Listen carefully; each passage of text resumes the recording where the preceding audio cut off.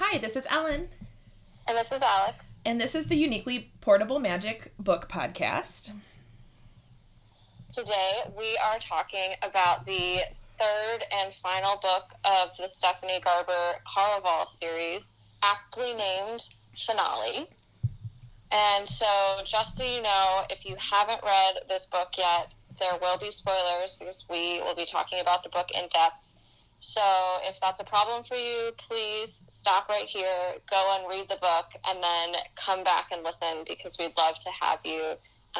Just wanted to make sure that no one gets any spoilers, though. So Absolutely. Just as a heads up. And there is so much to talk about.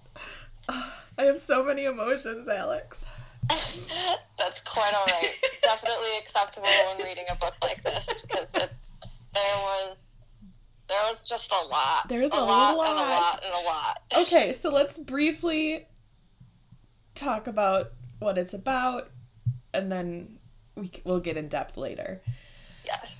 So yeah, go ahead. We continue the story of the two sisters, Scarlett and Tella, but then you also get their two love triangles into the story. Mm-hmm. So not only is it about the love of the two sisters and how that continues, but also them finding their true loves, mm-hmm.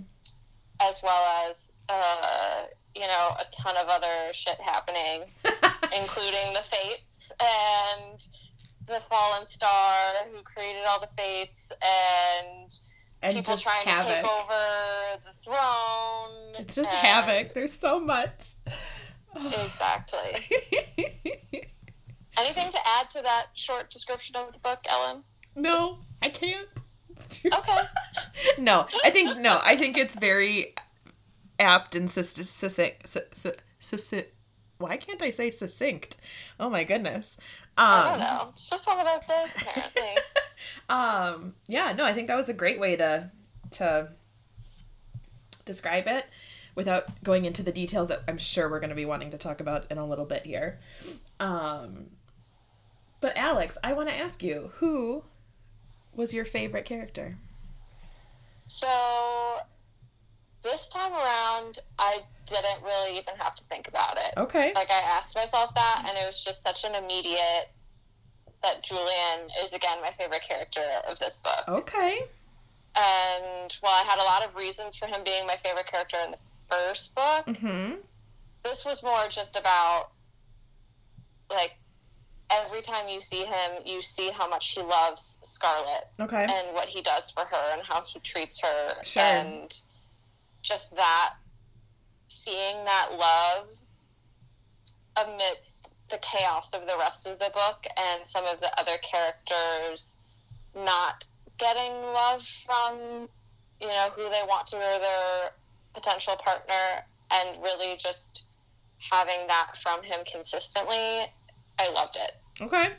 Mm-hmm. Yeah. So he was definitely my favorite because of that.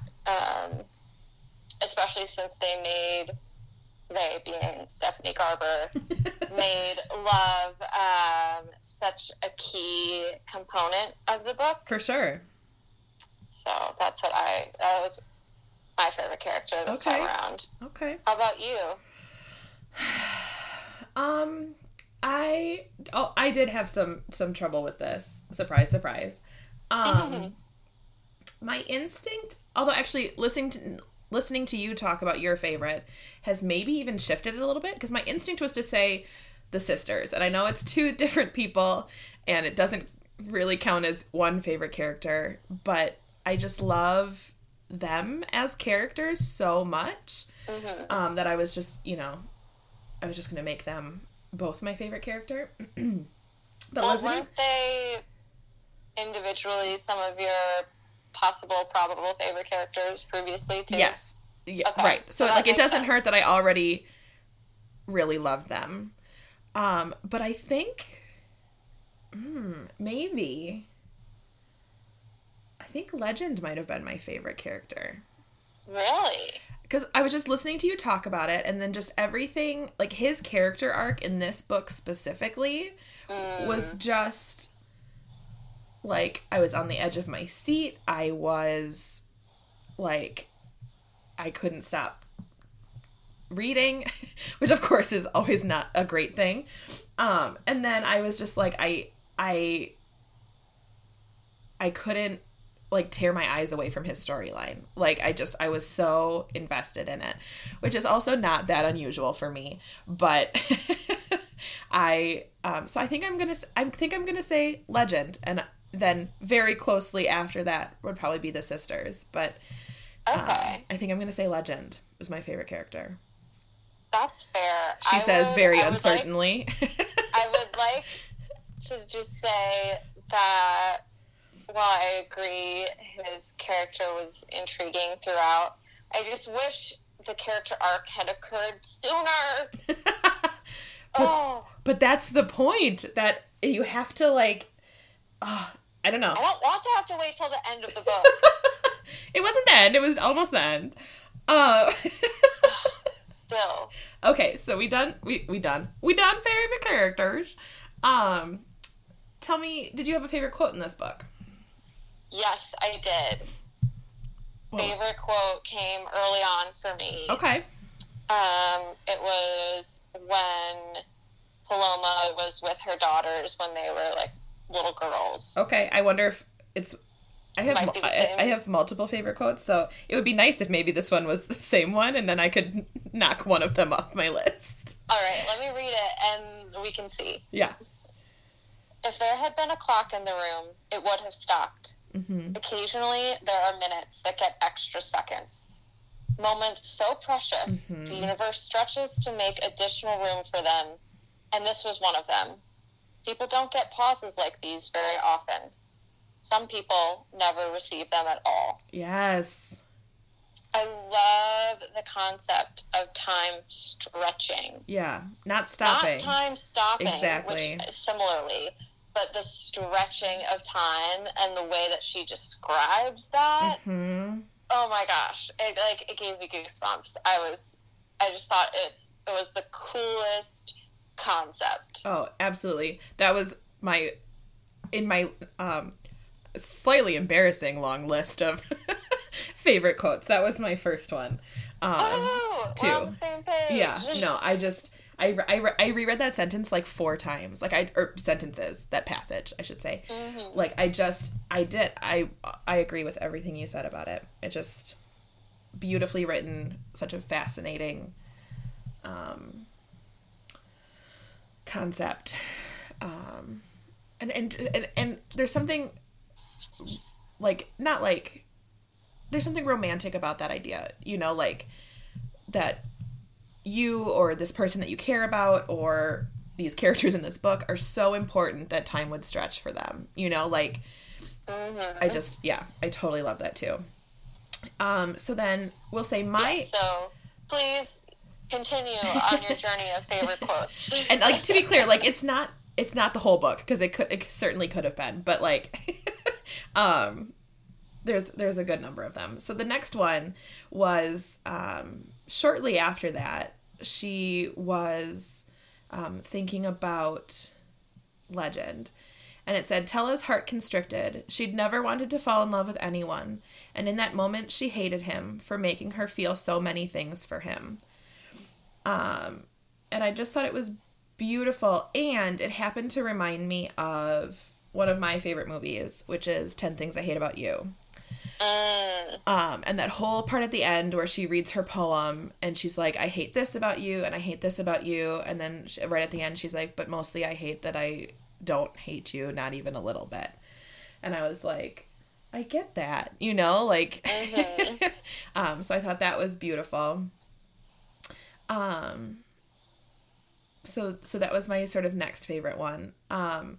This next quote came at a point in time where I was out loud laughing with the book. I was so enchanted by this whole scenario. So it's in the part where Scarlett has just met the Count, and Julian has come with her because of course, because he can't let her just go meet the Count by herself. Not that she would be in any danger, that it would actually be improper.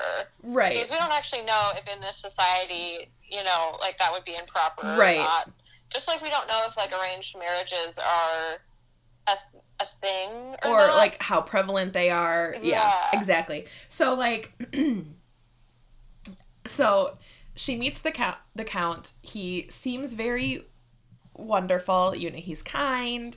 He, like, I was, like, the way she described him, I was picturing, like, Superman vibes, because she talked about him being, like, large and, like, with a curl of hair down his forehead, and, like, that's, like, the signature Superman look. And then she's like, he's got glasses, and I was like, okay, Clark Kent. Like, I was totally picturing Superman, which is fine. I don't think that's exactly who she was going for, but it worked. And so, you know, she meets him, Julian's there, they start having a pissing contest, basically. Right. And so she devises this plan, mostly to get at Julian, because she's so mad at him for inviting himself along on this trip. And she's like, basically she says to them, I'm gonna do this thing that they used to do, where you're going to basically compete for my hand in marriage. And, this is where this quote comes in. And so she tells them this idea, and Julian starts by saying, "Crimson, don't make this a game." And if he hadn't said that, Scarlet might have changed her mind. She'd made the challenge mostly to shock them and to stop their ridiculous fighting. But if she backed out now, it would look as if she were doing it for Julian and not for herself. And she always felt as if she were caving in for Julian. And, like, I just thought this quote was so subtly important. Because at first, like, you read over it and you're like, oh, that's, you know, he loves her. He doesn't want it to be a game. But in that moment, I pictured, and it certainly could have been me just reading into it, I pictured her being angry at him, because when they met and when she fell in love with him, he was also falling in love with her, but he was playing a game with her. And so now, how dare he be angry? Exactly. How dare he be angry or worried or concerned or anything about that? Like, when he was not exactly toying with her emotions, but he was definitely not honest when they first met and when they were first falling in love.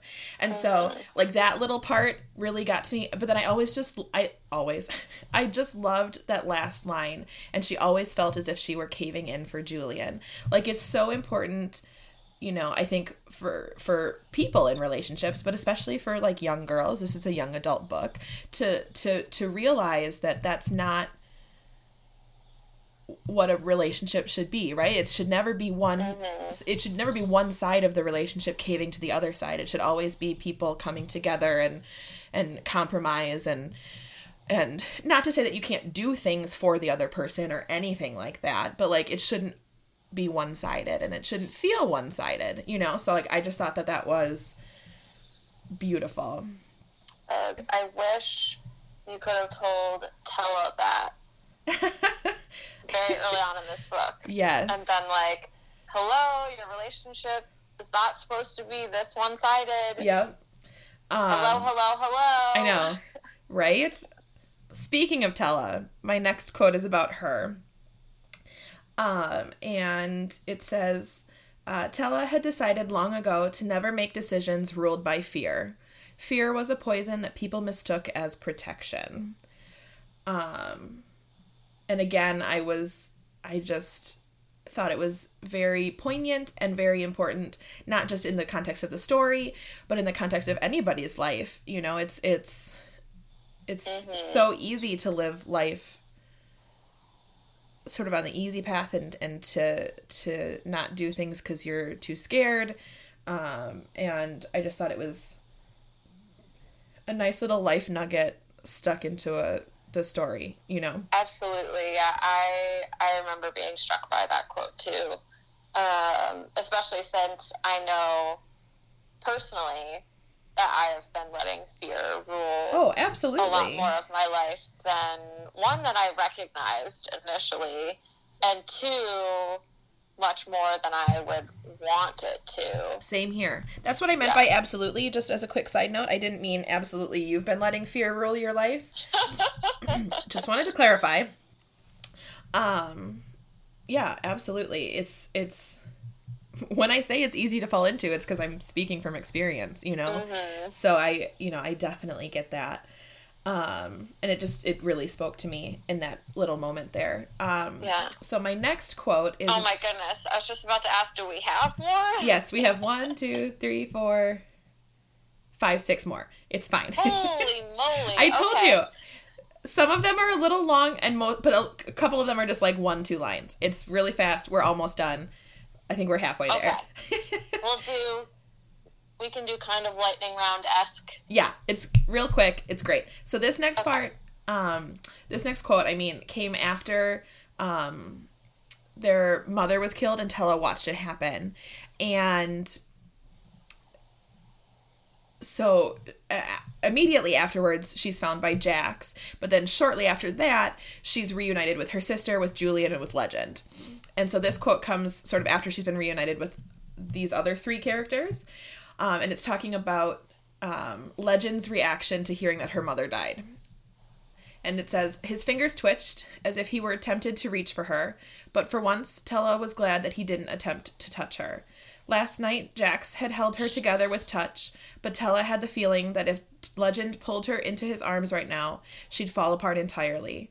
She could handle his glares and his barbed remarks, but his tenderness could upend her completely. That really touched me too. Yeah, like I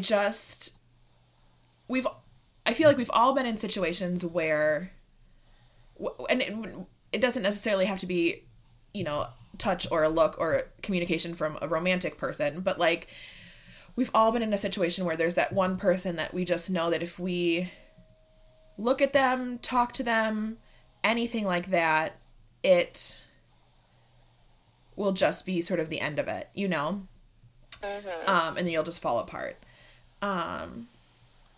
So that was, I just really related to that part too. My next quote was, much farther into the book. So I had a lot of favorite quotes from the beginning and a good number from sort of the end. And not that I didn't love the middle, but I think I was a little too wrapped up in the middle. And, but it's fine because I clearly have enough favorite quotes. So this is the part where Tella was taken to Legend's like cliffside palace, and she's eavesdropping on Julian and Legend talking on the front porch. Mm-hmm. And Julian says this to Legend, and he says, Tella would have found another way. She didn't and doesn't need you to save her. She needs to save you.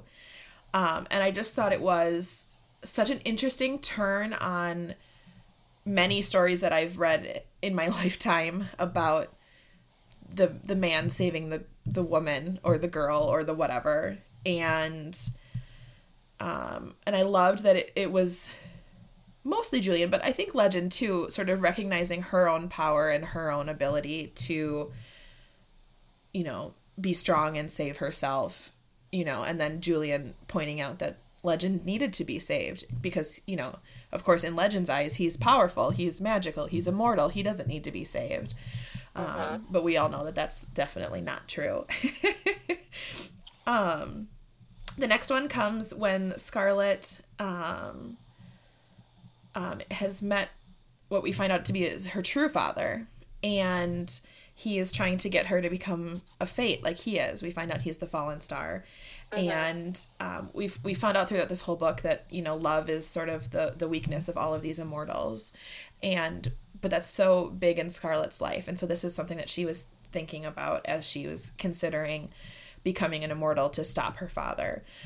And it says, but Scarlet knew that once she was an immortal, she would no longer be able to love. Love was such a fundamental part of what drove her. She didn't even know who she'd be without love.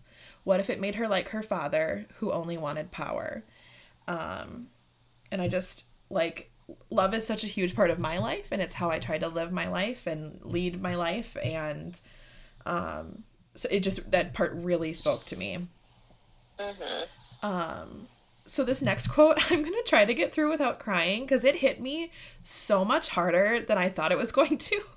Oh, okay. Now I'm very intrigued. Right? To know what this is. So this is, it's not going to happen. I'm already tearing up.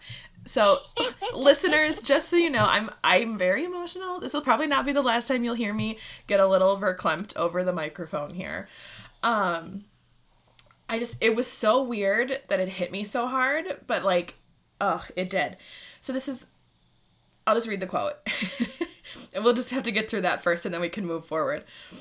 Then the fallen star died, and Scarlet cried. She cried for the horrors he had been, and she cried for the wonders that he could have been instead. Mm-hmm. You doing okay over there? Yeah. And it was so weird when I got to that point, because I was like, he's not necessarily a character that you are supposed to like. And I don't think I was crying.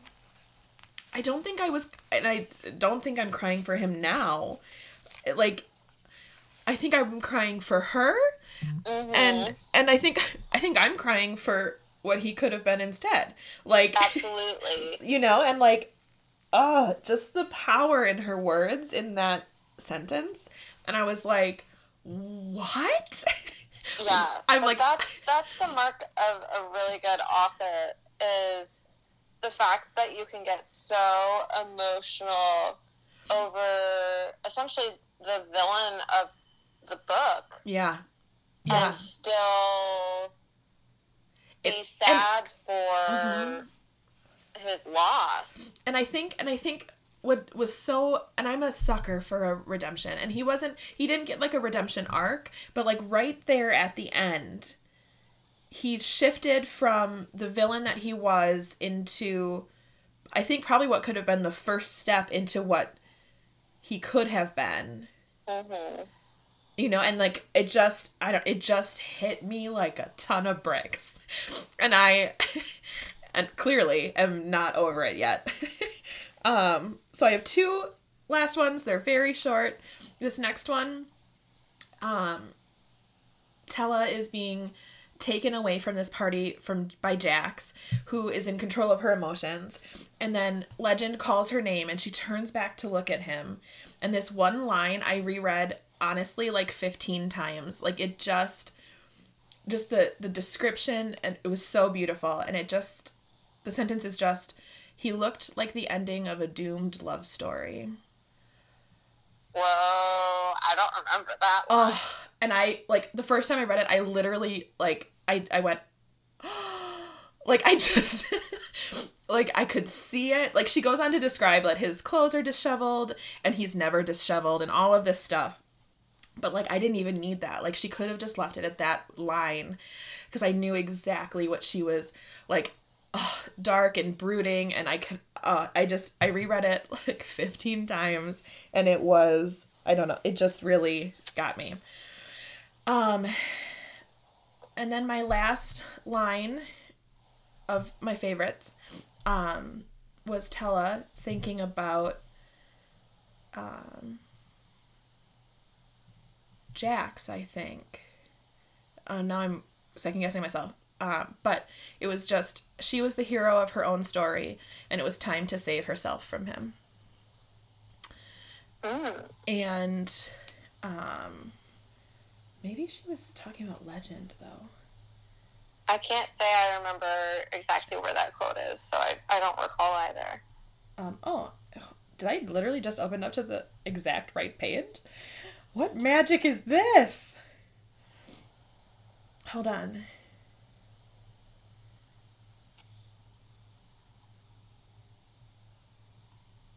On the flip side, I didn't open to the right page, but I did. Okay. I did open to the he looked like the ending of a doomed love story page. So, clearly that page means a lot to me. I mean, either way, I don't know that it really matters. Yeah. Well, she's talking about either Jax or Legend, whatever. But I just loved that, you know, it's that self-empowered, especially young girl realizing her own strength and knowing what she needs to do and take care of in the situation. Yeah. Wow, you found a lot of powerful quotes. The end of my ridiculously long list of favorite quotes. That's okay. It added a lot to our discussion, and I think they were all really good ones to bring so, Alex, our attention. I just have to know, do you have a favorite part? So, I had two favorite parts this time around. So the first one is kind of this, like, continued scene. It's where Tella realizes that she wants Legend to make her immortal. Okay. And while I didn't like that she wanted that from him, one of the things I loved about the scene of her realizing that and then going to find him and finding him in his room and going into his room and watching him be asleep was one that she realized she had this, like, huge realization about love, that love can sometimes be about sacrifice. Yeah. And that I think it was something to the effect they said, like, you have to be willing to sacrifice your dreams for the dreams of the person you love, which I found really powerful. And while I really struggled with this love story throughout the book, which we can talk about in a little bit, I still really found the way that Stephanie Garber described this realization to be beautiful. And then Tella goes and runs back to the house on the cliff to go find Legend to tell him that, you know, she loves him and wants to be with him forever and ever, and that she wants to be made immortal, and she's never been in his bedroom before. And just the way that she goes in there and sees so much of him in the bedroom, and then just the way that you can see how she feels about him and how she describes looking at him sleeping. Was just so beautiful. Like, the description of his tattooed wings, and then on top of all of that, you get to see this mural of his in his bedroom. His life. And even though I didn't want her to be immortal, and I didn't want her to not be with someone who didn't love her, it was still such a moving scene for me that it became my favorite, even though I was, like, fighting against them. I think that speaks even more to the beauty of it. Yes, because I didn't want her to be with someone who only wanted her. Right. Like, that's settling for so much less than anyone deserves. Yeah, that was definitely one of my favorites too. And the only thing I would add on to yours is that, to what you were saying about it, is that for me, not only was it all of those wonderful things, but when she looked at that mural and she saw him, and I think really for the first time, she really truly saw Legend at the heart of Legend, right? It wasn't there was no pretenses. She saw his whole life story, and she didn't run. You know, like, she didn't change her mind. She didn't, you know, like, and how beautiful is that? Like, that's what any of us only wants, right? Is to find someone who sees all of you and accepts all of you, no matter what it holds, you know? Yes. Way to get super deep on me there, Ellen. Well, I mean, I always appreciate that. You're welcome. So, should we move on to my second favorite part? Yeah, I want to hear it. Okay, and then we can go on to yours. So this one is a lot shorter. That's okay. And it's the end of the book. Okay. I love that Tella was like, hey, like, love seeing you, sister, in your, your beautiful coronation dress. Yeah. But, peace, I have to go write a letter to Legend. And you're like, wait, what? Your sister's about to become the Empress, and you have to go write a letter to Legend, even though so far that we know you guys are on, like, speaking terms, and he hasn't left or anything. Right, and then I think even either Julian or Scarlet says to her, he's here in the castle, like, why are you writing him a letter? Exactly. But then you get to see the letter. Yes. That she wrote, and you realize that it's such a great arc of the beginning of their love story, of how she wrote him letters when she was younger, right, and ended up falling. The first time she fell in love with him was through these letters, and then the end of their love story in these books is a letter that she writes to him saying, take me on more adventures. Right. I'm ready to be with you on them. I think the part for me is that, so, like, right, when they were writing letters, Scarlet was the one who was in love with Legend, and she was in love with Caraval, whatever. And Tella was the one who was like, I know that you're a sleazy slime bag, but, like, don't break my sister's heart, and if you could maybe help us, that would be great. Like, and I just loved that was sort of, I don't know, I just loved I don't know. I also loved that part. I do think I have a favorite part. I was nervous because I didn't think I had one. But I do. So, it's sort of a good chunk of the last little bit of the book. Okay. But it's the part that encompasses sort of from when Scarlet and the assassin go back in time to the point where Legend tells Tella he loves her. That whole... that's a big chunk. It is a big chunk, but there's... And so I guess really it's maybe not one part, but if I think of it like this, we can count it as one part of the book. Okay. I'll go with that. I loved that Scarlet got to go back and truly see her mother for who she was, and she got to sort of get her closure, because she had a really hard time. She didn't feel the same way about her mother that Tella did, right? And so she got to see her, and she got to I don't think it fully took away the pain of losing their mother for real this time and for good this time. But I think it helped start healing. And I think it started to help heal the wounds that were still there from when she left originally 7 years ago, So, like, I think it helped put her, sort of on the path towards healing that part of herself. And then it also led into the part that hit me so strongly in this book, in that tiny little redemption moment for the fallen star. And because she comes back, she's dressed as her mom, she's trying to, because she wants him to love her again so that Tella can kill him, really.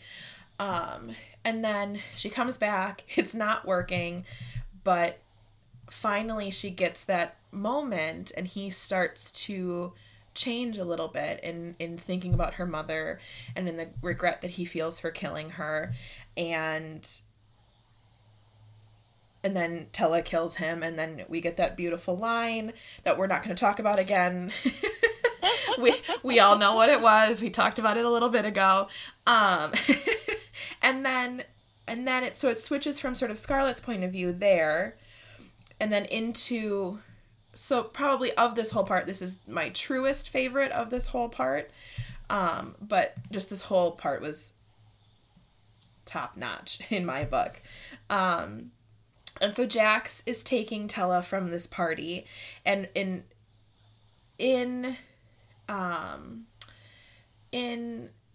this bargain that they made for him to help get her there so she can kill the fallen star, he made her give him her emotions and let him control her emotions. And he told her that he was going to control them for the rest of her life, right? And that's something that I was just so amazed by, but at the same time I realized that I shouldn't have, because that's who she is. Like, she'll give up anything she has to. Yeah, absolutely. For the people that she loves, even if it means a terrible outcome for her. Right. And so, she has agreed to this, and he has made her start hating Legend. And so they're running from the party. She only wants to be with Jax because of how he's fixing her emotions. And it's the part with the beautiful, he looked like the ending of a doomed love story or whatever. He calls her name, she turns back, and even though this powerful fate is controlling her emotions, she can't leave Legend behind. Like, her own strength and her own emotions are too strong to let her fully be taken over by Jax. Mm-hmm. And then Legend does the thing that I had been hoping he was going to do through this whole book. And he tells her he loves her and that he will give up not his agelessness, but his immortality because he loves her. And I just lost it. This also comes into, and I think it can be a good segue into our next part of this book, or of this episode, about talking just about the book in general, because this was also one of my notes, because in this part, the minute she lets go of Jax, Legend puts them into their own little reality, right? It's what he likes to do. He likes to make a nice illusion for them to be in. Mm-hmm. And in this beautiful illusion, he tells her that he loves her and it's only her. And he says to her, "This is my choice. I choose you, Donatella. I don't need immortality. You're my forever." And I wrote this note, and I only wrote the page number, and then I wrote terror. That's all I wrote. Because I couldn't stop reading, because I was horrified. I was terrified.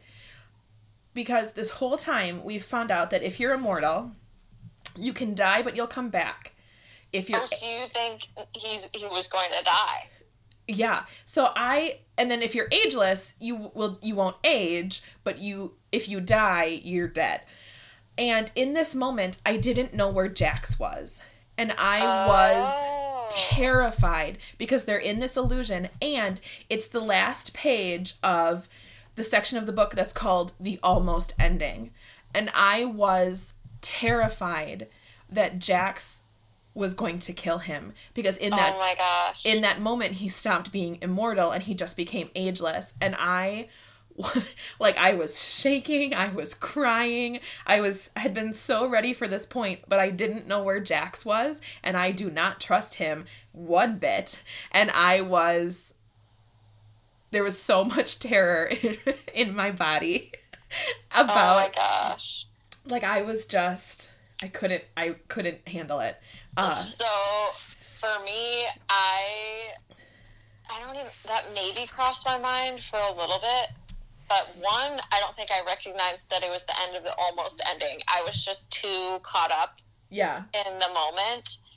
And, like, I was happy about it, but I also wasn't happy about it. Okay. Like, we're gonna have to take a step back and talk about this love triangle, too, because I have a lot of thoughts and feelings about it that I just, like, I had to put the book down a couple of times because I was just getting too angry.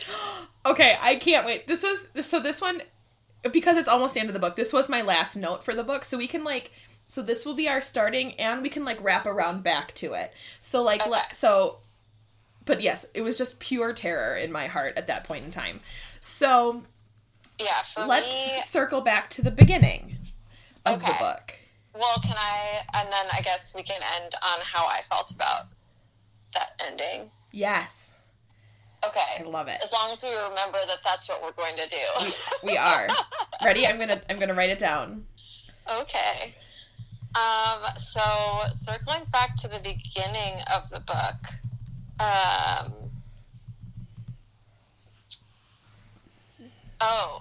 so I actually, this was more like beginning-ish of the book. Sure. So you know how we were talking about how you have predictions and how I typically avoid predictions because I'm usually way off. Yes. So I just, like, don't even bother. Yes. Well, I think I had read, like, maybe, like, 20-some% of the book. Okay.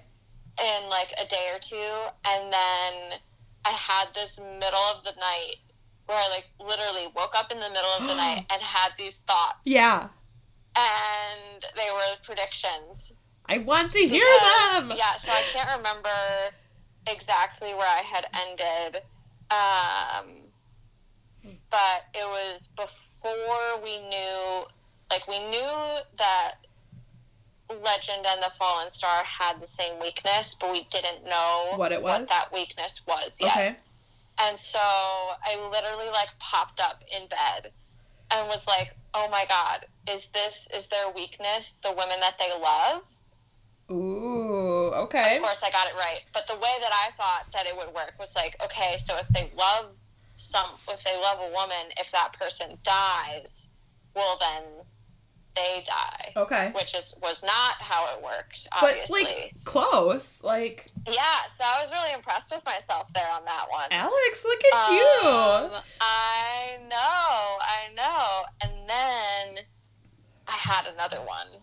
Okay. And I was on point about this one, too. I want to hear it! Because at this point, like, Scarlett had seen Julian's feelings as colors again. Mm-hmm. And then she had also seen, I think, a couple of other people's colors as feelings. Yeah. But, like, she wasn't really realizing it yet. It was kind of just in the way that the author was describing things. Yeah. Like, you realized that was happening. And so I was thinking, like, okay, how is this possible that she's now seeing all of these colored feelings? Right. And I was like, oh my gosh, is Gabriel her father? Like, is this magic here? Like, what is happening? And lo and behold, I got it right. I didn't think she was going to be a fate. Like, I thought since she was, you know, her father was a fate and her mother was human, I thought, you know, she would be maybe some, like, kind of in-between magical being. I didn't see the whole, like, she'd be turning into a fate thing coming. Right. But I got right that Gabriel was her actual father. So I was feeling pretty good about myself as I continued reading and found out that these predictions were accurate, I do have to say. Look at you. So that thought never crossed my mind. Like, I, of course, when she started seeing other people's colors, emotions and color, I was like, oh, okay, so it is in fact an actual magic ability that she has. Like we have talked about a little bit before, but like I didn't even think anything about a fate being her parent, you know, like I realized that I forgot to say like why I thought that was possible is because, you know, the timing aligned with the fates waking up. Okay. And her magic waking up at the same time. Sure. So like, how did you know? Connection? Oh, of course. I was going to say, so how did you pick Gabriel as her father? And then I was like, duh, because of probably the whole scene with him and her mom. I can't remember if... Yeah, I think that scene had happened, but also, too, that he had, like, created all the other fates or whatever. Sure. So. Okay, interesting. Mm-hmm. So I feel like I can just, you know, like, pat myself on the back. So the only prediction that I had sort of, and it was sort of in the last book that I had this. So right at the end of the last book, Legend is claiming to be the heir, and I part of my prediction was like, oh, that's actually true. Like, he could be and I don't know if I said this when we talked on the podcast, but I know I said it to you when we talked over the phone, that my other thought was that Paradise was the Empress's daughter. Mm-hmm. And so we get that nugget here at sort of close to the end of the book, and it certainly could be false, but I just have such a feeling, and I had such a feeling in the second book, just with the way that the Empress talked about her, and that it could be that Paradise Paloma was actually the lost heir. And so I'd like to think that I was correct. Yes, so I definitely wanted to talk to you about this because we never find out who the actual lost heir is. Right. It's just implied that it's highly probable, or maybe not even highly probable, but highly possible. Like, I would say you're even less sure whether Paloma is the real lost heir or not. Right. Even though, that's what they end up going with in the true ending. Yeah. And also, as a quick side note, the people of this kingdom are very okay with people just showing up and being like, I'm the ruler now. And they apparently are like, okay. Like, I was so shocked by that too. Like, I had that thought multiple times in this book. Like, is no one else questioning any of this? Like, why are they so okay with people just showing up and being like, I'm the heir? And they're like, seems legit. Like, oh my gosh, I know. Okay, so your prediction was that Paradise was the lost heir. Or that she very well could be. Okay, yeah. After reading this book, yeah, do you think she legitimately is? Yes or no? Yes. Okay. Yes, because, like I said, of the way that Elentine spoke about her, and the fact that even when Elentine was talking to Tella about her child, she never used, like, a gender, right? Everybody assumed that the lost heir was a man. Mm-hmm. But she was like, even when she was talking about her child, she always said, I assume my child feels the same way about me. Like, she didn't say my son, my daughter, my, anything like that. It's because I think it was supposed to be left open-ended for us to believe that it was or could actually have been Legend/Dante. But I think it was really left open-ended because it was supposed to be Paradise. Mm-hmm. So I think yes. What do you think? I agree with all of your logic, yeah. And I also think yes. Plus, it's just, it wraps it up with such a nice bow to actually believe that she's actually her lost heir. I know, which, like, that never happens in books, but I'd like to believe it can. Yeah, so therefore absolutely. It is. So, right? Exactly. I think, therefore, it is.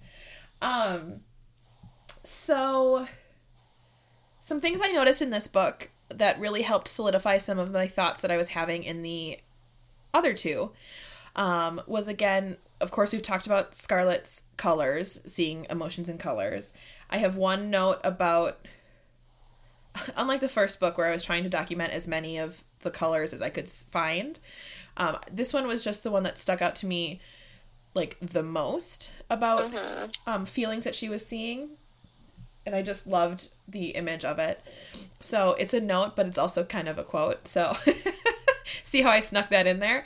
And it said, Scarlett's feelings were a commotion of colors swirling around her in garlands of excited aquamarine, nervous marigold, and frustrated ginger snap. I had that written down too. Yeah, that was also my favorite instance of color descriptions. Like, I just loved not only the way she described it, but those colors together, like aquamarine and marigold, and then I'm picturing ginger snap kind of like a ginger snap cookie, right? So like a deep, like burnt orangey red, like I thought that was beautiful. And so I noticed the resurgence of her color seeing, obviously. But then I also noticed a resurgence in the chapters about Tella, temperature. Did you notice that after we had talked about it for the last book? I totally forgot about that, to be honest. What I noticed with Tella more is taste and smell. Sure. Are two senses that she gets described, or when you're with her character, that's the way that Stephanie Garber describes things. Yes, for sure. I totally agree with that too. But like, touch is such a huge part of the stuff surrounding her, right? There's the whole part about Jax holding her together, and a touch from legend would make her shatter apart. And there was so much, there was just so much, there's so much temperature. And and the whole time I was hoping that maybe it would be explained, and of course it wasn't. And so of course it could just be like a different way to describe things around her that didn't involve color, because it had, that had to be used for Scarlet. But I was like, there's something about the temperature. She's talking about icy limbs and fiery touches, and like I was like, there's something here. And I don't know what it is, but it's here. Okay, well, I didn't notice that. That's okay. I definitely continued to notice, obviously, like you did, the colors for sure, and how they were beautifully described whenever talking about Scarlet. And then she just continues to have, she being Stephanie Garber, just continues to have this beautiful, eloquent, slightly different way of, combining different senses and ways of looking at things that you wouldn't think of. Like describing colors as things instead of the actual colors. Mm-hmm. Like, for instance, when she describes Legend's beautiful back wing tattoos. Yeah. She describes them as soulless jet black with midnight blue veins, the color of lost wishes and fallen stardust. Yes. I just got chills when you read that. Or, this was obviously in describing Tella because it has the sense of taste. Mm-hmm. The air tasted candied. The world glittered, and the stars looked close enough to steal and place inside of her pockets. Yeah, I love that. I love how she writes. Like, it's so, like, fantastical and beautiful and lyrical and absolutely imaginative. Mm-hmm.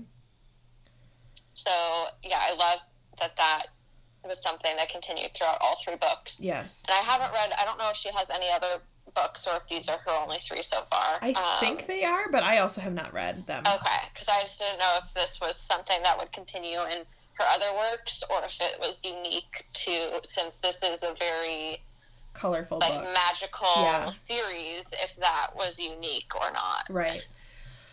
No, I definitely agree on that. Yeah. Oh, okay. So my next note is from page 46, and I think it's the first time that Scarlet starts realizing that she's seeing other people's emotions in color. And so my only note was proof. Yep, it just says page 46, proof. Because it was, her seeing I think it's Julian's emotions, which she had seen briefly before, but then not really again since then. So, let me just, yeah. So I just liked that we had sort of been onto that, you know, that it was some sort of magic that she possessed. Yes. And, we were right. I know, look at us. We did some good predicting here. And that it's unique to her, of course. Mm-hmm. And then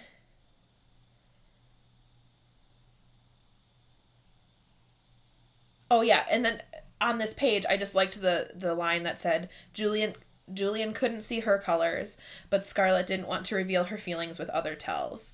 Like, I just loved that it's so natural to her that she doesn't even second guess it, you know? Like, mm-hmm. So, I loved that. I can talk about my next note, unless you want to talk about a note. I'm trying to think. One of the things that I wanted to discuss. Yeah. And I don't know that this doesn't really follow chronologically or anything. That's okay. I like that we can hop back and forth. Okay. Was just Scarlet's two different fathers and just trying to figure out which one was worse, because, like, they were both bad and terrible in different ways and, like, completely impacted her life significantly. Yeah. In different ways. And I don't know if you thought about that at all and compared them at all, but I definitely did. I think my only real thought was, what a shitty hand she was dealt that she got two shit dads. Mm-hmm. I don't think I tried to compare them too much. Although actually kind of right at the end I did. Like when so you've been calling him Gavriel? Yeah. And I've been call him Gavriel? I call him Gavriel, but that's whatever. Who knows how you're supposed to pronounce it? So right when sort of Gavriel is really in the midst of his angst and regret for killing Paradise, I did have a brief thought then that it didn't seem like an emotion that we would have seen from Marcello. Oh. You know, like he doesn't strike me as someone who regrets things, you know. But other than that, I don't think I really compared them too much. I was just sort of like they're both shitty. Because I would have, until you said that, I would have said that Gabriel was, or Gavriel. Whoever. Anyone who knows me will know that I have a lot of trouble with pronunciation. Oh, you could be saying it right. I could be saying it wrong. It just made me think of, back to Twilight and my very obvious I think we need to share the story with the world. Are you ready to share it? Can I share it? Please do. Okay. Oh my gosh. Goodness. So, I don't remember how we started doing this, but we were sitting on my back porch at my house one day, and we were each taking turns reading parts of one of the books. I don't even remember. I think it was Eclipse or Breaking Dawn, but I don't remember which one. And I don't know how we started doing this to each other, but looking back, like, how adorable is it that we were reading a book to each other that we had both already read. And we're just adorable like that. We're so cute. And you were reading, and I was just sitting, listening, enjoying the day, and then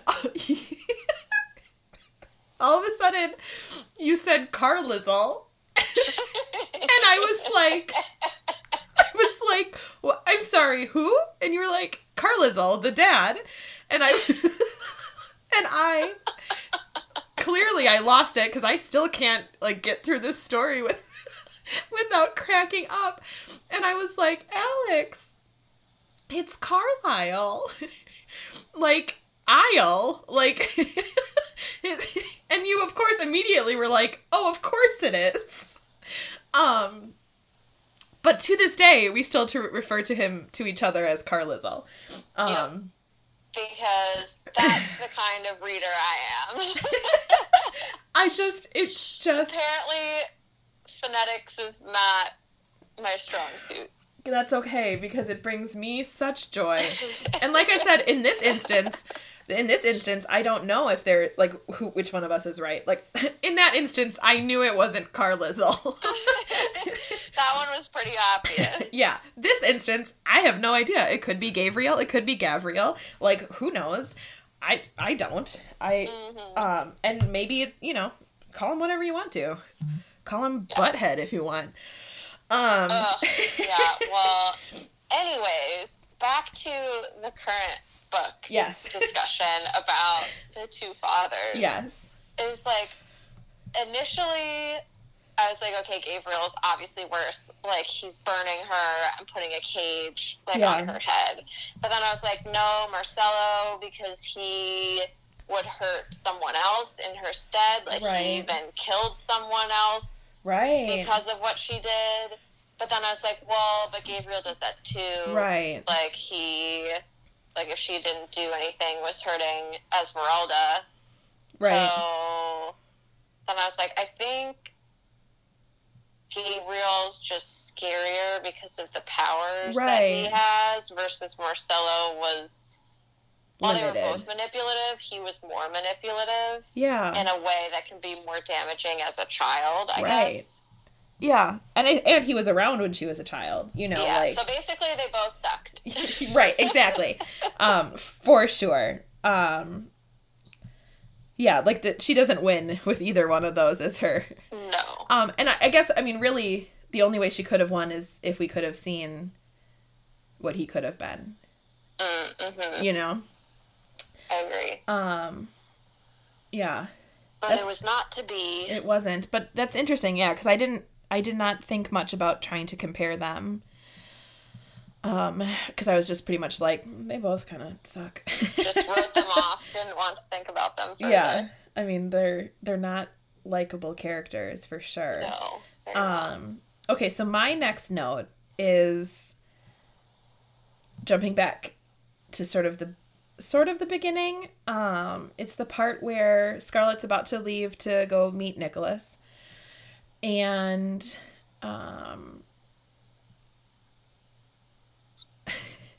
and Julian has showed up after 5 weeks of being gone. Yeah. Why are the boys in this so stupid? And they just tried my patience. Because no one's perfect, Alex. Everyone has issues that they need to work through, and not everybody works through them in the way that they should or can be expected to. And your point is? And my point is, how wonderfully frustrating is it to read that? Like, it is. It's truly frustrating, but there's something a little... I would even venture so far as to say delicious about how frustrating it can be, Alex is like, no, I hated it. So this part that I made a note about, I just wrote page 61 with a good number of exclamation points, and then I just wrote snaps. So I changed from the last book where I would just write the page number, because I realized how hard it was for me to exactly pinpoint what part of the page had been so important. So I just wanted to add a little note to each of these, right? So I had, page 46, proof, page 61, snaps, page 455, terror, I love it. So this one was page 61, and they, again, of the hardcover copy, it could change depending on what copy of the book you have. Or what version of the book you might have, whether it's an ebook or anything like that. And, it's after she has introduced the game, right? And Julian has said, don't let this be a game, all of that stuff. And, she says to him on this page, if you don't want to play, you don't have to, Scarlett said, but I think it will be fun. My mind is made up. And then Julian says, since when do you make up your mind so fast? Argued Julian. And since 5 weeks ago, Her smile was an exclamation point. And I found myself sitting in my living room and I was like, yes! So that's why I wrote snaps. Because I, out loud, in my real life, was like, yes! I was like, hold him accountable for that. He disappeared for 5 weeks and he didn't tell you where he was. And I was like, yes, like, don't let him, like, I love Julian. I'm team Julian for Scarlet, like, hardcore, but I'm also like, hold people accountable for shit, you know? Like, so I was so happy and I just loved that. And my next note was not too far after that. Okay. It says page 67, sassy. But I think this time it was sassy Julian.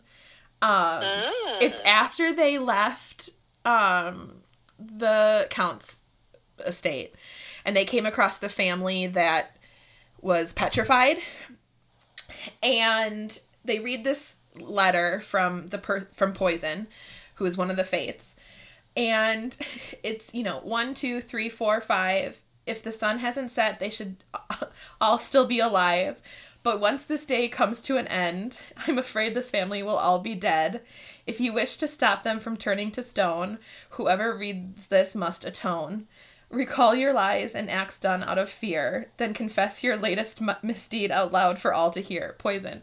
And then the first line after this is something that I would think to myself at the very least. And it was just sassy Julian, and I loved it. And he just says, it doesn't even rhyme properly, Julian grumbled.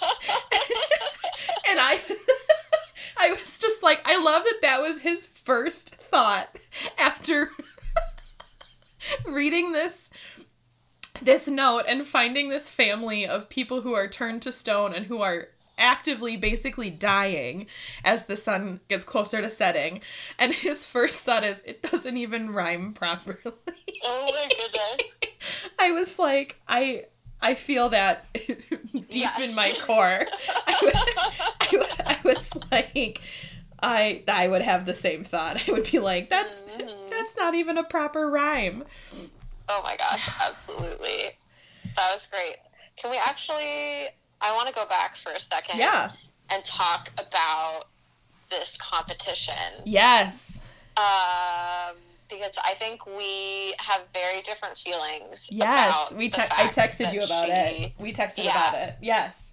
So I think we should share. Go for you first. Those feelings. So personally, I thought that the competition was super petty and childish, and she just wanted 2 men fighting over her, and it was just a stupid way to lash out at Julian, and it was just going to end up hurting all of them in the end. Yeah. So I was like, no, this is dumb. I don't know why you're doing this. Yeah. Versus you were like, girl power, let's go, right?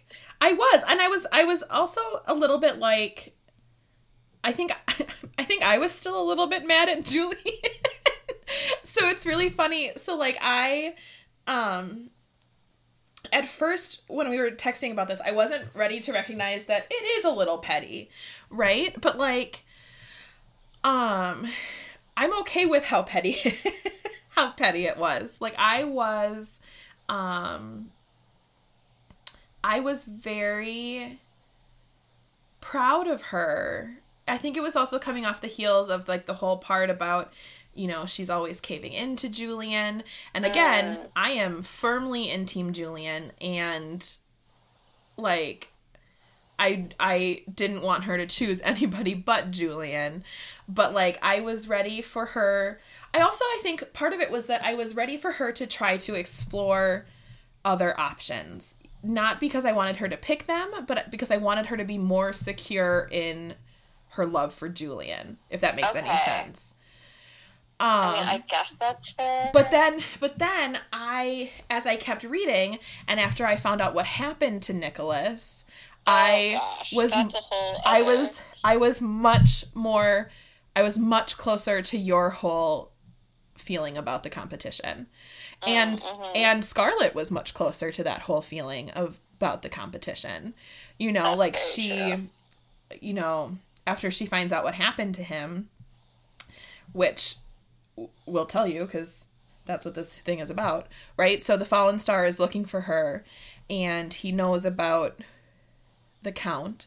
And so he goes there looking for her, and when he can't find her, he tortures Nicholas and burns him alive. And it's horrifying and heartbreaking. Yeah, he uses the information that he found from Nicholas to lure out Scarlett and kidnap her. Exactly. And it just, so like in that point, I was much closer to, ooh, that was very foolish of you to, because I knew she was going to end up, even if they had continued with the game or the charade or anything like that, like I knew I was so firmly set, and I knew she was going to pick Julian no matter what. But I'm also kind of a sucker for a good love triangle, so like I was also ready for that to be part of the story. Until he showed up dead, and I was like, okay, that was like, oh shit. that was not the smartest move she could have made. Yeah. And in thinking about this competition, yeah, I really questioned myself, because I enjoy watching like all of the Bachelor, sure, Bachelorette, you know, everything in that world. I get sucked in so easily. So then, who am I to judge about this game that Scarlett has devised to have these two men, you know, vying for her, when I'm totally okay watching The Bachelor? Can I tell you, I have a theory about why it was so much harder for you. Okay. Because of how much you love Julian. And I think, I could be very wrong here, but just from listening to you say this, I think maybe what it might have been part of for you was the chance that he wouldn't be the one she chose. That's a very... look at that insight you have into me. Like, whereas for me, even though they were having this competition, I was so secure in the fact that she was going to have picked him in the end, and it would just be sort of a fun distraction throughout the book, is what I thought was going to happen. Clearly, that didn't really happen. But, like, I had thought that it was going to be like a fun distraction, and it was going to be sort of a way to keep the spirit of Caraval in this book, even though there wasn't a Caraval happening. But I knew there was zero doubt in my mind that Julian was going to be her end game. But I wonder if you were a little less secure in the fact that Julian was going to be her end game. Oh yeah, I didn't know that for sure. So, like, I was desperately hoping, but I had a lot of doubts. Yeah. So that's my little thought there. Okay, so then my next note, or unless you have anything else to say about the competition. No. Okay. I think we covered it. So my next note is similar to one that I had in the second book about when Tella was trying to be really snarky, and then she said to Legend, like, you should never wear a shirt or whatever. This one was a fun little revisit to that. It was on page 289 of the hardcover book, and I just wrote, ha ha! And it's when they've now met the priestess.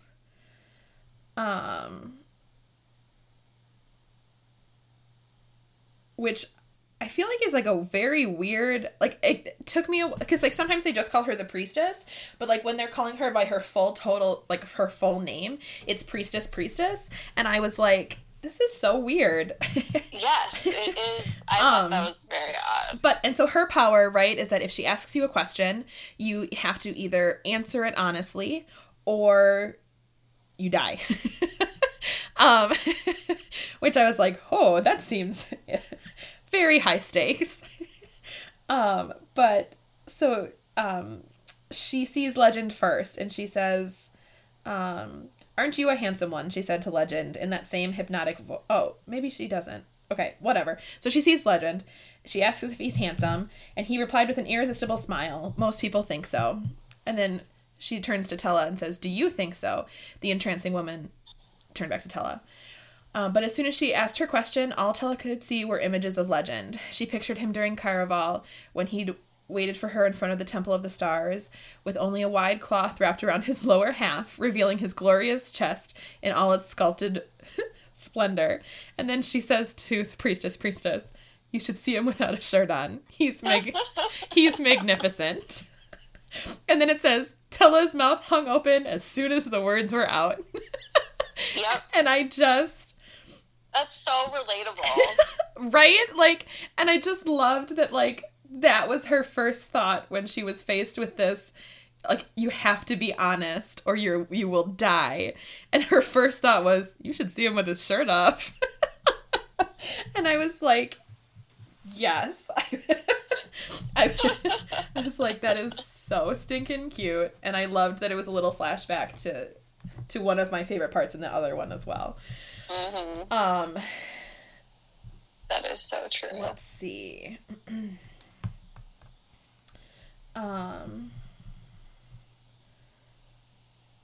Oh, it's interesting. So here's my next note. It says 3:32. And then it says temperature. So it's, I was so mad at this book, or at this part of the book.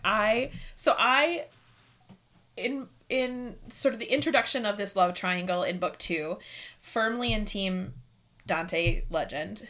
You know, you didn't find out he was Legend until the end, but whatever. And then so throughout this book, I really expected to basically stay in Team Legend, and I did, but I definitely had some moments of I could see myself being Team Jax. Like, I could see this until this part, and then I wanted to hurl my book across the room, and I was so mad at him. And I was like, of course. I know what part you're talking about. Was so mad. So she gets this magical book. Yep. She puts her blood into this book, and it changes, and it tells her life story. And then she gets to, like, the table of contents.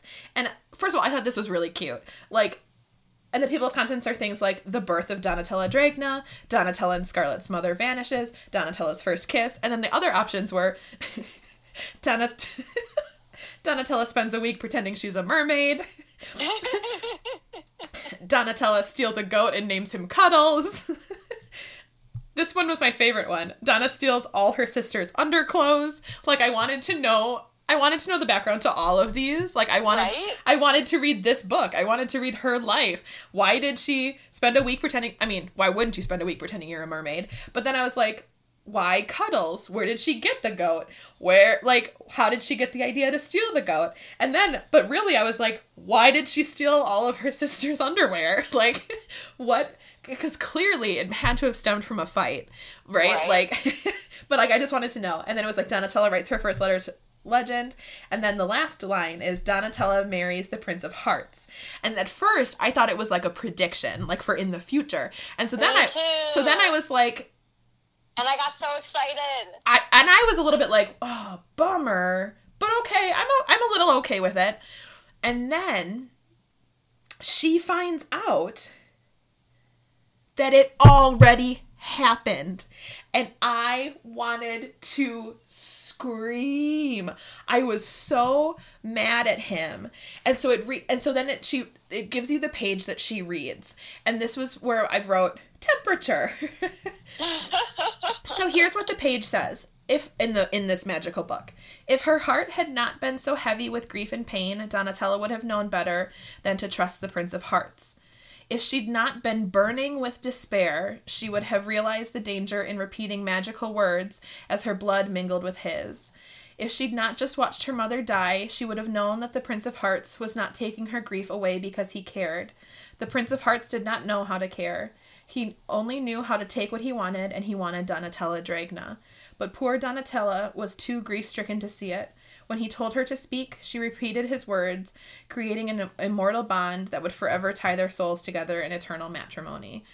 And I wanted to scream. I was furious at him. and then I was very firmly never again in Team Legend.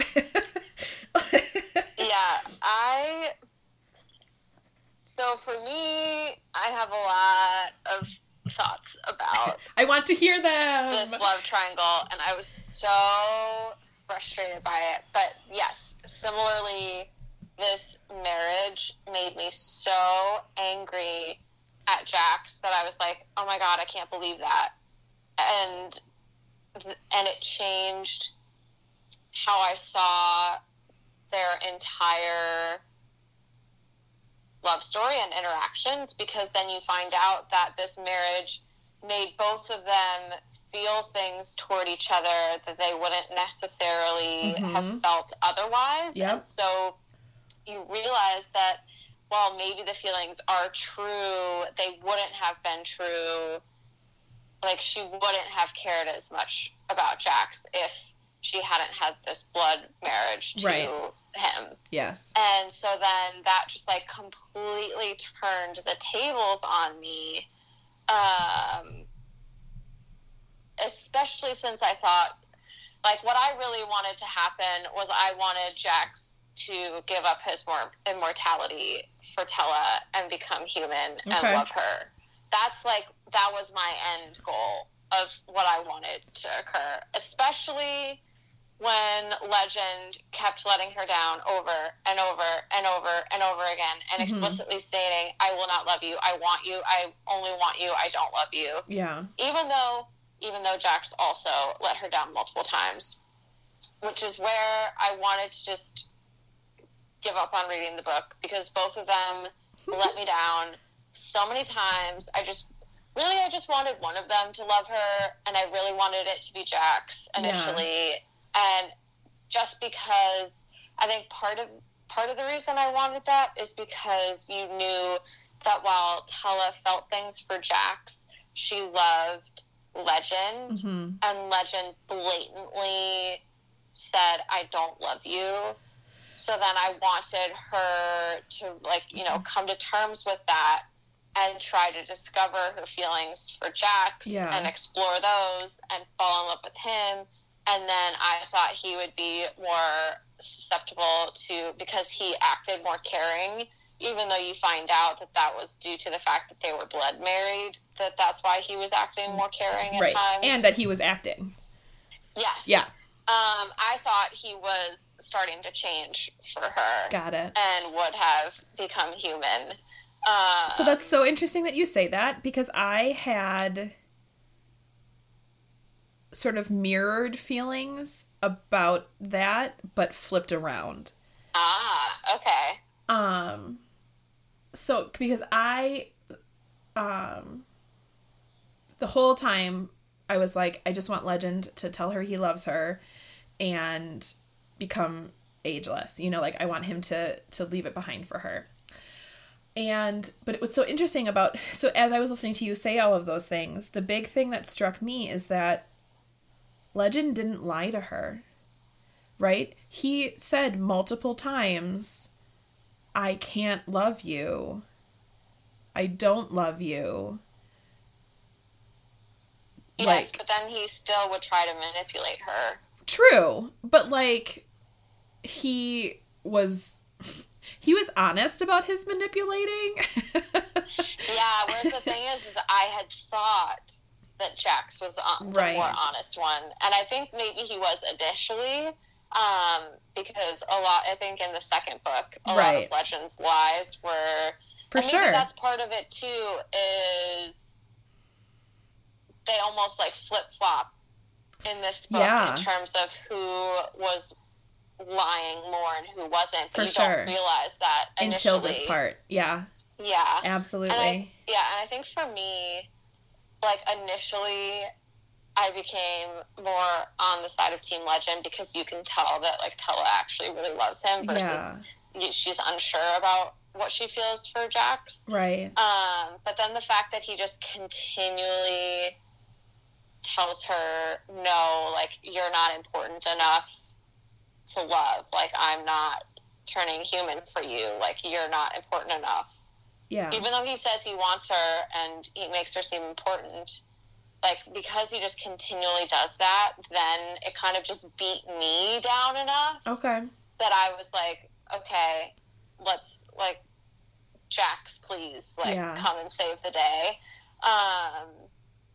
But then at the same time, oh my gosh, I just completely forgot my thought. And it was a really big one, too. Oh, no. No, it has to do with one of the big things about this love triangle that I couldn't stand, and now I'm blanking on it. Oh, no. And this always happens to me. So let me I remember. Yes, go. I remember. Woohoo. Okay, so one of the things that really just frustrated me so much that I wanted to just be like, stop! Which I did multiple times. I did stop reading multiple times. Was that Tella could recognize and remember that immortals can't love and that they only see the objects of their love through obsession and as a possession, etc., right? Right. But she can only remember and recognize that in terms of Jax. Right. She just, like, completely disregards that anytime she's around Legend. I think it's because it was less important around Legend. Well, I mean, also she was in love with him, but I was like, girl, stop this. You have to remember that you are his obsession. He does not love you. Stop loving him. Like, I wanted to shake her but many times because the thing is, she would just fall back into, like, oh, well, maybe it's enough. No, it's not enough. Oh, well, maybe it's enough because I love him. No, it's not enough. And I just kept getting dragged around by her feelings, and it was a tornado. It was rough. So that's interesting because that makes me think of something that I did kind of think in the book too, that I think the reason he said that so many times to her, I don't love you, I can't love you, is because he did love her and he was scared and he thought if he could push her away, she wouldn't push him away, you know? And so if he could get her, and I think, you know, a lot of it is sort of that self-deprecating, I'm not good enough for her. So if I can get her to find someone who is good enough for her. Oh, see, I don't see Legend having those feelings at all. I do. No, he thinks too much of himself. He thinks... wants her, he gets her. I could see him being scared of his love for her, and that he doesn't want to give up his powers or his immortality, so he's trying to find a way to keep her without having to fully love her or to express those feelings, so she doesn't know that. Like, I can see that. So I think he the can... self-deprecating. Oh, I can see. I think he's better for... No, he wanted her. He went after her. Oh, for sure. And pursued her and didn't think she deserved someone else. I think that those live right next to each other. I think they're both happening inside of him because of the instances where he walks away from her or he lets her walk away from him. Okay. So I think, like most human beings, he is a bundle of warring emotions.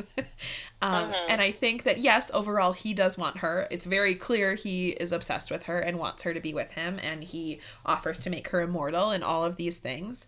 But I think that also lives with, I'm not good enough for her. Maybe if she walks away, then I won't have to feel this way anymore. But it won't be my choice, and I can still be obsessed with, because he walks away, of course, in the sort of end of the second book. He walks away at one point in this book, but the biggest part that struck me is right before he is killed by the murdered queen, or the murdered king and the undead queen. Mm-hmm. And he,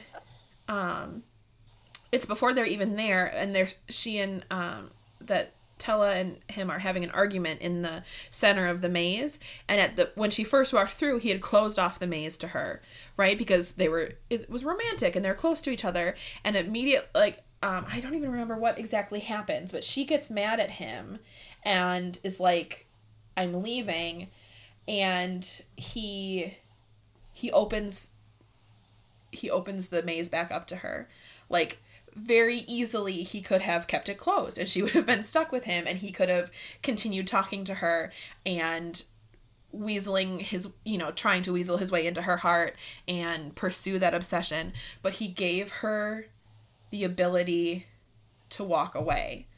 And so I think that they can live with each other and be happening at the exact same time. Yeah. You know? All right. Okay, maybe you're talking me around to your side. You're like, I see what you're saying. Mm-hmm.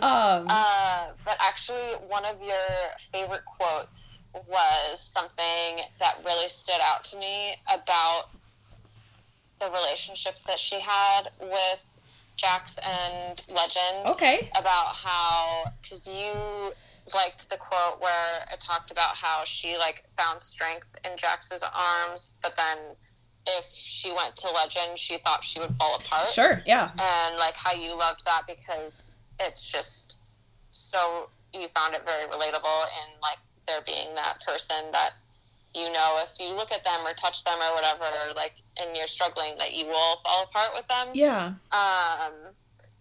And I couldn't decide what was better. And I don't know that there is a better, because you do want someone who can provide you strength when you need it, but you also need that person who you can just fall apart with. Yeah. And it'll be okay. Yeah. And so having those two different ways of dealing with, tragedy from the two men that she's in this love triangle with, I thought was very interesting, because I guess technically you want both of those qualities right from someone. Yeah. But that made me think a little bit that maybe Legend was more where she belonged. Right. At that point. That's where I kind of And of course we find out that the strength that she gets is from this marriage bond that he forced on her. We didn't know that initially. Right. And I didn't know that he was, we should have known based on everything, that should not have been a surprise. Oh, but right. It was a huge But the beauty of these books is that it was a surprise. Start to really like Jax, I was super team Jax in the second book, and then this third book basically just ruined that, and it crumbled to the ground. Yeah. And Legend wormed his way in a couple of times, and that was one of those instances, that quote that you really liked. Yeah. But then, as I explained before, he kept... It really shows... pushed away by him. And I think it really shows what I love about love is that there are so many facets to it, right? There's, familial love, there's friend love, there's romantic love, there's, and even within all of those, there are so many facets to it. And what I love about that quote is that it really shows how love, how vulnerable love can make you, and how it's not a bad thing. Mm-hmm. And certainly it's, like you said, there's certainly instances where you might need the strength more than you need that vulnerability. But I feel like that's such an integral part of what love is, is that, that fragility, and that, tenderness, you know? And so that, I think, is also part of the reason why that quote really just spoke to me, because of course love can make you so strong, and that's, you know, but when I think about love and when I think about love poems and love, you know, it's always sort of that more tender, intimate side of love that really, like, at least for me, hits home, you know?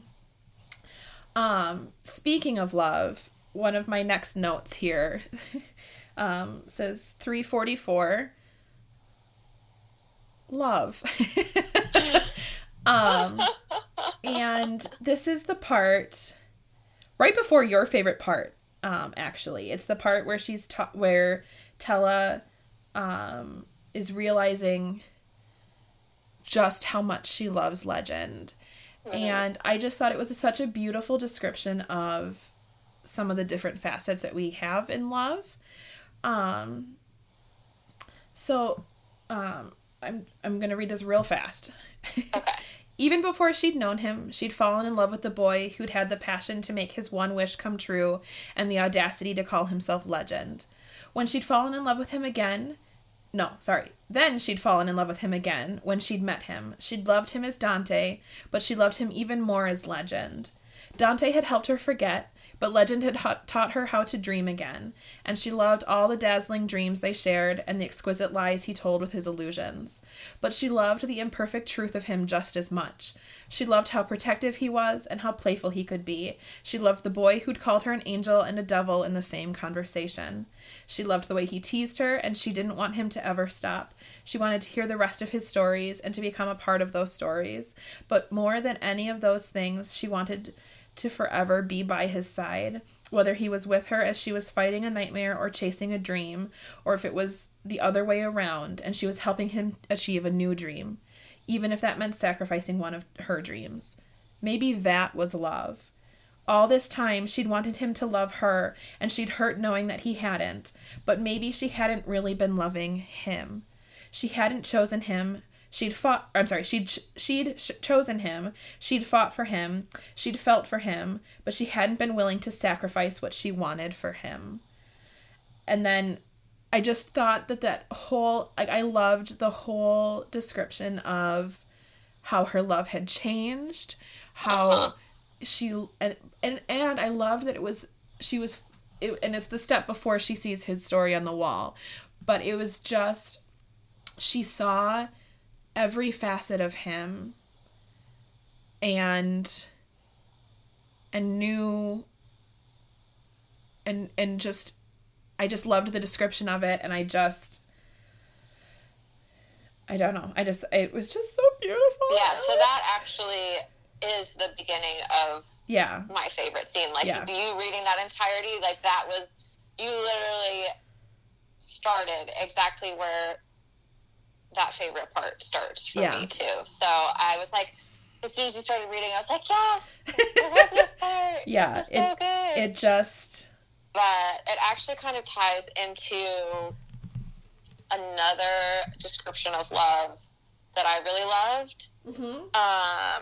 That is when Tella confronts Jax after she realizes that they're married. Yes. And they're fighting over it, and he's like, okay, well then undo it. And first of all, like, I had just absolutely been so mad at him. Right. But at the same time, I still felt so sad for him because you could just see his pain. Yeah. When she finally decided to, like, sever their marriage. Right. And also when he was like, I want you to be my true love, but you love him, you know, that broke my heart. But anyways, within that scene, there's this section of how Tella is like, oh, wait a minute, I'm completely in the wrong section. For a second, I thought you were saying that that's what Tella said, and I was like, I don't remember that part at all. No, so, okay, well, I loved that scene in that, like, he fully showed himself and was like, I wish you were my true love. But you could just see him so heartbroken. Yeah. Like, even though he didn't actually love her, because he would have been human if he... But imagine that existence. Like, it's awful. It's so awful. And I thought this is where that quote was from. But just kidding. It's not. This quote is from when Legend is trying to convince Tella to become immortal. Right. And so this was way before my favorite scene, where she finally decides that she wants to be immortal. And this is one of the instances where she's like, no, I don't want to be immortal. And he's like, well, you'll feel differently if you let me change you. And this is what she says in response. Mm-hmm. But I don't want to feel differently. I want to feel love in its every form. Mm-hmm. I used to be so scared of it. But now I think love is another type of magic. It makes everything brighter. It makes people who have it stronger. It breaks rules that aren't supposed to exist. It's infinitely valuable. Yeah. I can't imagine my life without it. And if you felt any love in your heart, you would understand. Mm-hmm. And that I just thought was, first of all, really beautiful. But second of all, definitely the part of it, like, I used to be so scared of it. I can understand, like, her being scared of, like, the vulnerability that it then opens up in you. Yes. Right? Absolutely. So it's just like, wow, that is such a, like, telling, transformative, growing moment where she realizes that she doesn't need to be scared of love due to the vulnerability, and it actually gives you strength. Yeah, absolutely. When you are. Absolutely. Yeah. Oh, yes. And I, one last note about this page, is I loved that this was showing that love sometimes means sacrifice, and sometimes you're the person making the sacrifice first, and you have to make that leap of faith. Mm-hmm. And at this point, I was also I loved this whole scene. You clearly loved this whole scene. Like, but it did make me a little nervous that she was willing to make this huge sacrifice for him. And oh, yes, because of the whole, love shouldn't be one-sided. Exactly. Thing that we discussed earlier. And so it also made the part where he finally was like, I want you, I love you, all of that. I was like, yes, he met her in the middle. She was willing to give up her love for him, and he was willing to give up his immortality for her. And that was sort of the culmination, right, of their love story, is that they were both willing to give up these things that were so integral to them and so important to them for each other, and it was just beautiful. And so I liked this side of it, and it sort of mirrors the other side that I loved as well. My next note is one that we already talked about, which was my prediction about Paradise being the lost heir. It was just page 384 was when it was announced. And it just brings me back to these people are so willing to be like, okay. Because it just... he's like, history knows Paradise as a thief. This is Gabriel talking. History knows Paradise as a thief and a criminal, but I knew her as my wife, which is not true. They never actually got married. No, they didn't. But, whatever. Gabriel closes his eyes and wrinkled his brow in a show of manufactured sorrow. She's the reason I returned to Valenda. I wish I could say that I came to save you all from the villains who killed your last would-be emperor, but I was on my way here before then. I traveled here from halfway around the world as soon as I heard a rogue by the name of Dante Tiago Alejandro Marrero Santos was to be crowned emperor. I knew I had to stop him. He was not Elentine's lost child. My wife, Paradise the Lost, was. And then immediately afterwards, mouths all over the courtyard opened in sighs and ahs. Everyone was... so freaking gullible. Everyone was eager to believe him, although he had no real evidence. Like, I was like, thank you. Why are all of these people like, okay? Right? Like, I'll trust you. Sure, that sounds good.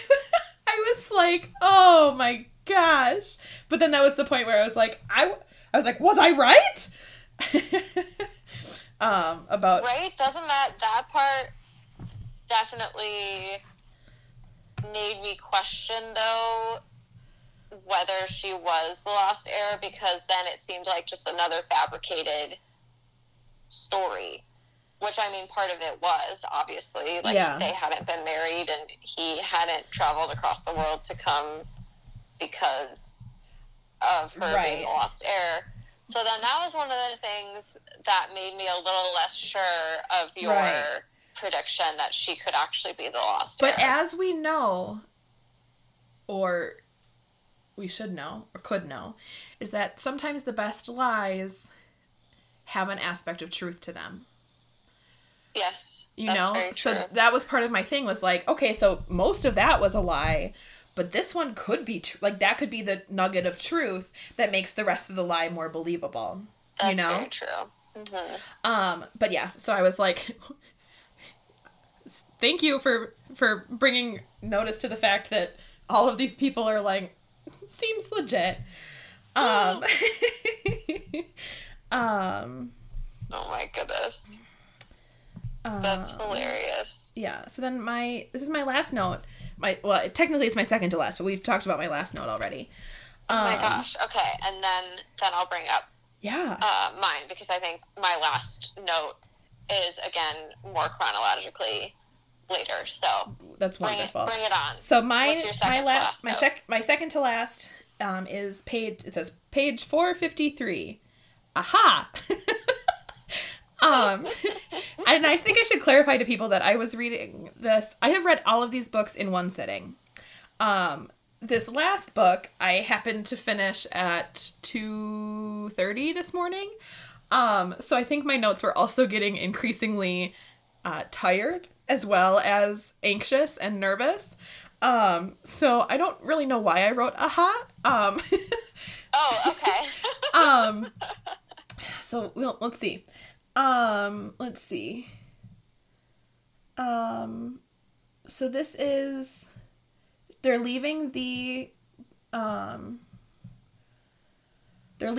left the party. Legend has shown up, I should say.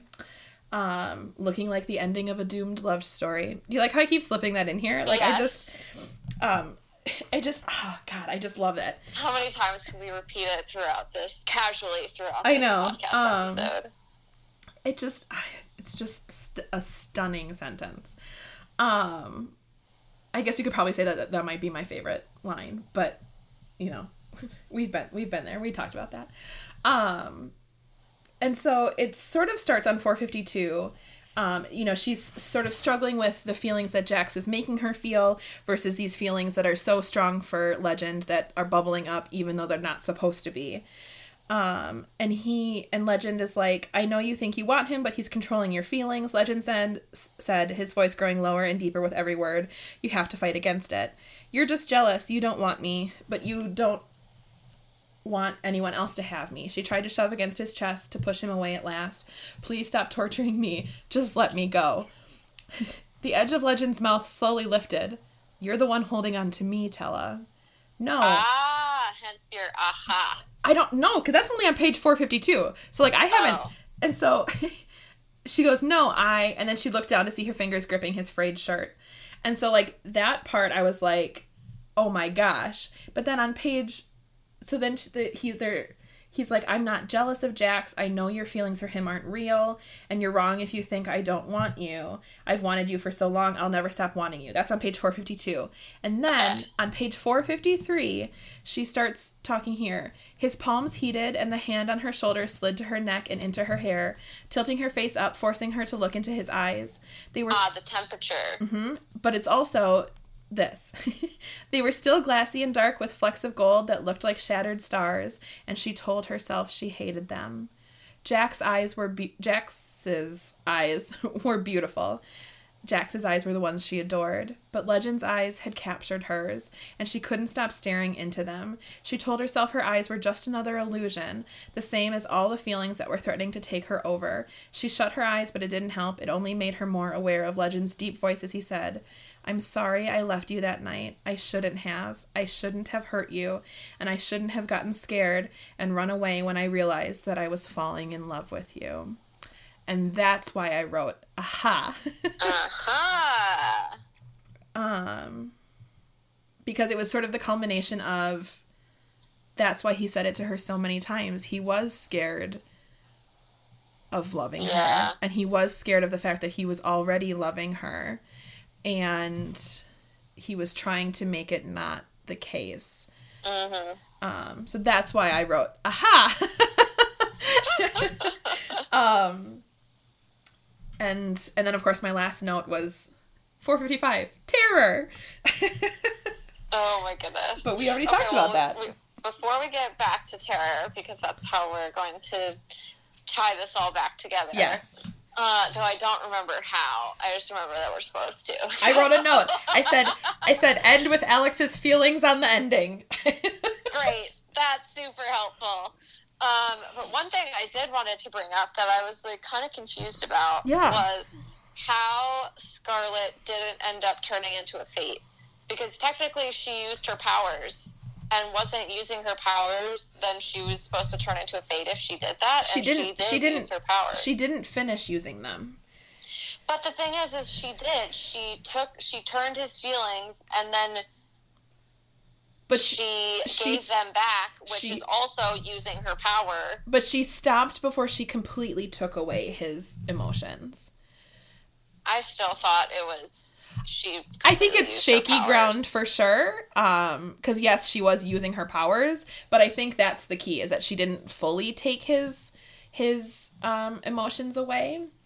Yeah, but the whole thing is manipulation. Manipulation is a very succinct... she had already manipulated his emotions. But she just also hadn't ripped them all out, which is different, and both of them were still using her powers. So therefore, she should have turned into a Fate. Actually, I know exactly why she didn't turn into a Fate. Because she still loved, and that was more powerful. Exactly. Oh, fine. I guess well, but it never... Yeah, I think she should have been a Fate, but somehow broken the love aspect of that at the same time. But then I guess she wouldn't be a Fate due to the I think there's a good chance that she's ageless now, though. Because I think there's a good chance that probably what could have happened is that she did in fact turn into a Fate, but her love was so strong that it almost immediately retroacted. Right. When it occurred. Exactly. So I think there's a good chance that maybe she did, because she did use her powers. And so I think she became a Fate and then immediately became ageless, right? That's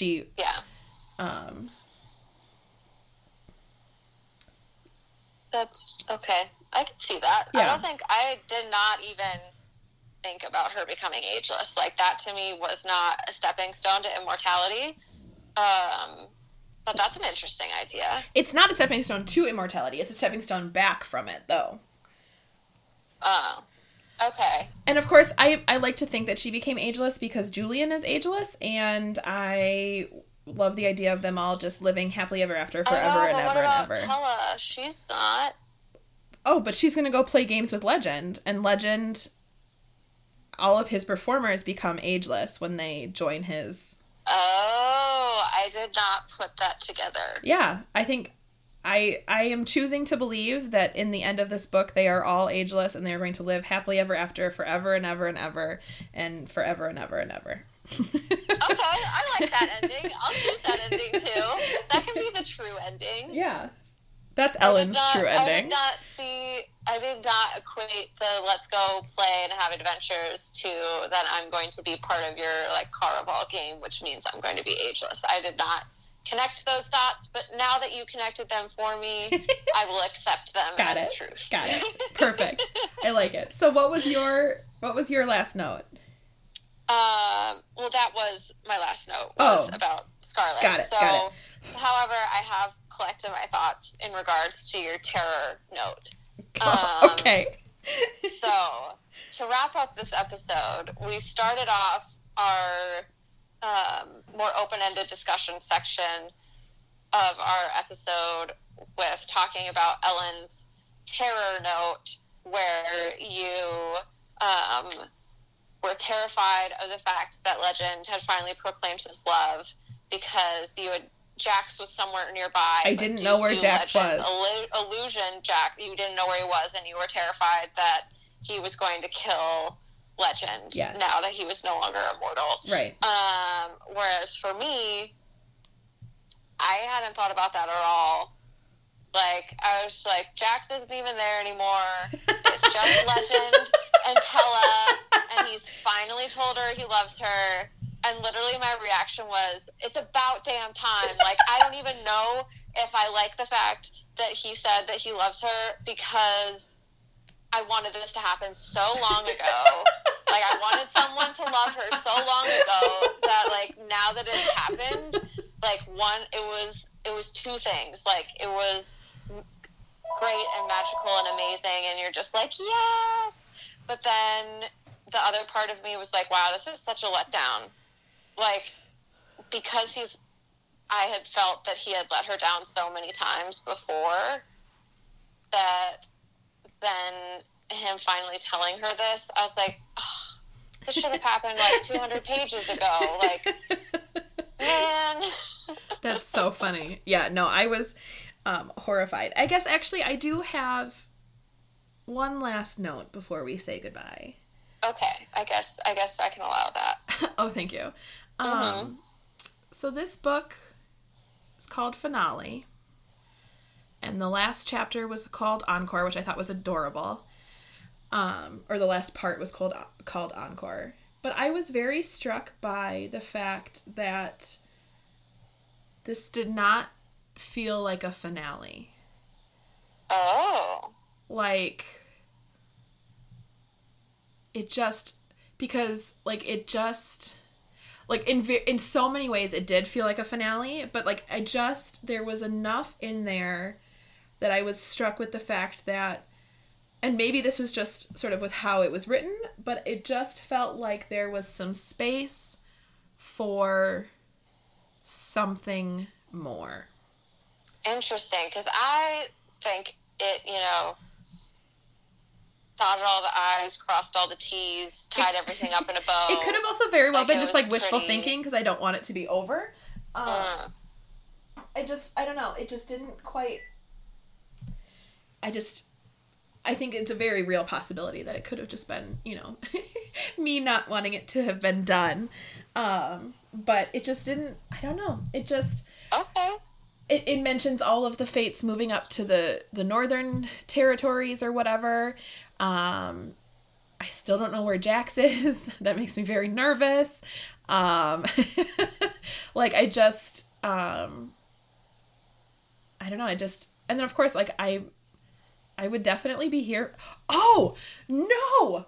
I know why it didn't feel like a finale. I'm so sorry. I have to say, it didn't feel like a finale. I didn't realize that this was going to add this much time to our story, but we have to talk about this, Alex. Her daughter. It didn't feel like a finale. That's why, Alex. Oh my gosh, I totally forgot about I did that, too. There's so many. Has a daughter, and that before her 17th birthday, she has to find out what her weakness is. Oh no! So is there going to be? That's why it didn't feel like a finale. What's going to happen is there's going to be a new series based on her daughter's perspective, right? And her daughter's life. Oh my gosh! Yes, that's why I just have a feeling that it's going to break our hearts again, because it's not going to come from Tella's perspective, and this poor daughter isn't going to understand what Tella did, just like how Tella's heart broke right. when she saw what Paloma was doing. But that's my why prediction. That's why it didn't feel like a What the finale. next series is going to be. Yeah, like if there is even going to be a next series, like I'll be very sad if there's not. But that's why it didn't feel like a finale, because there's this whole time thread of the story that she goes to the marketplace. She has to get this secret on how to maybe just, kill the fallen star. And in order to get this secret, she has to promise that she's going to, for this daughter that she's going to have in the future, this daughter will be powerful, and she will have to figure out what the daughter's weakness is before her 17th birthday and bring it to these sisters, or she'll die. And like, oh my God, I totally forgot about that. That's not something that you just drop into a story and then are like, bye. And don't have it there for a reason. Right. And especially, I should say, I mean, it's certainly possible that it would just be dropped in there for no reason, but it doesn't seem like something that Stephanie would do to us. Because of how intricate her stories are, I just have this feeling that nothing is in these stories without a reason. Right.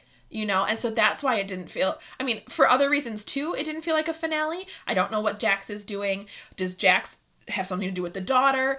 What are the other fates doing? I want to know about these games that Tella and Legend are going to play together. I want to know about Scarlet's reign. I want to know about everybody, but I need to know about this daughter. And that's why it didn't feel like a finale.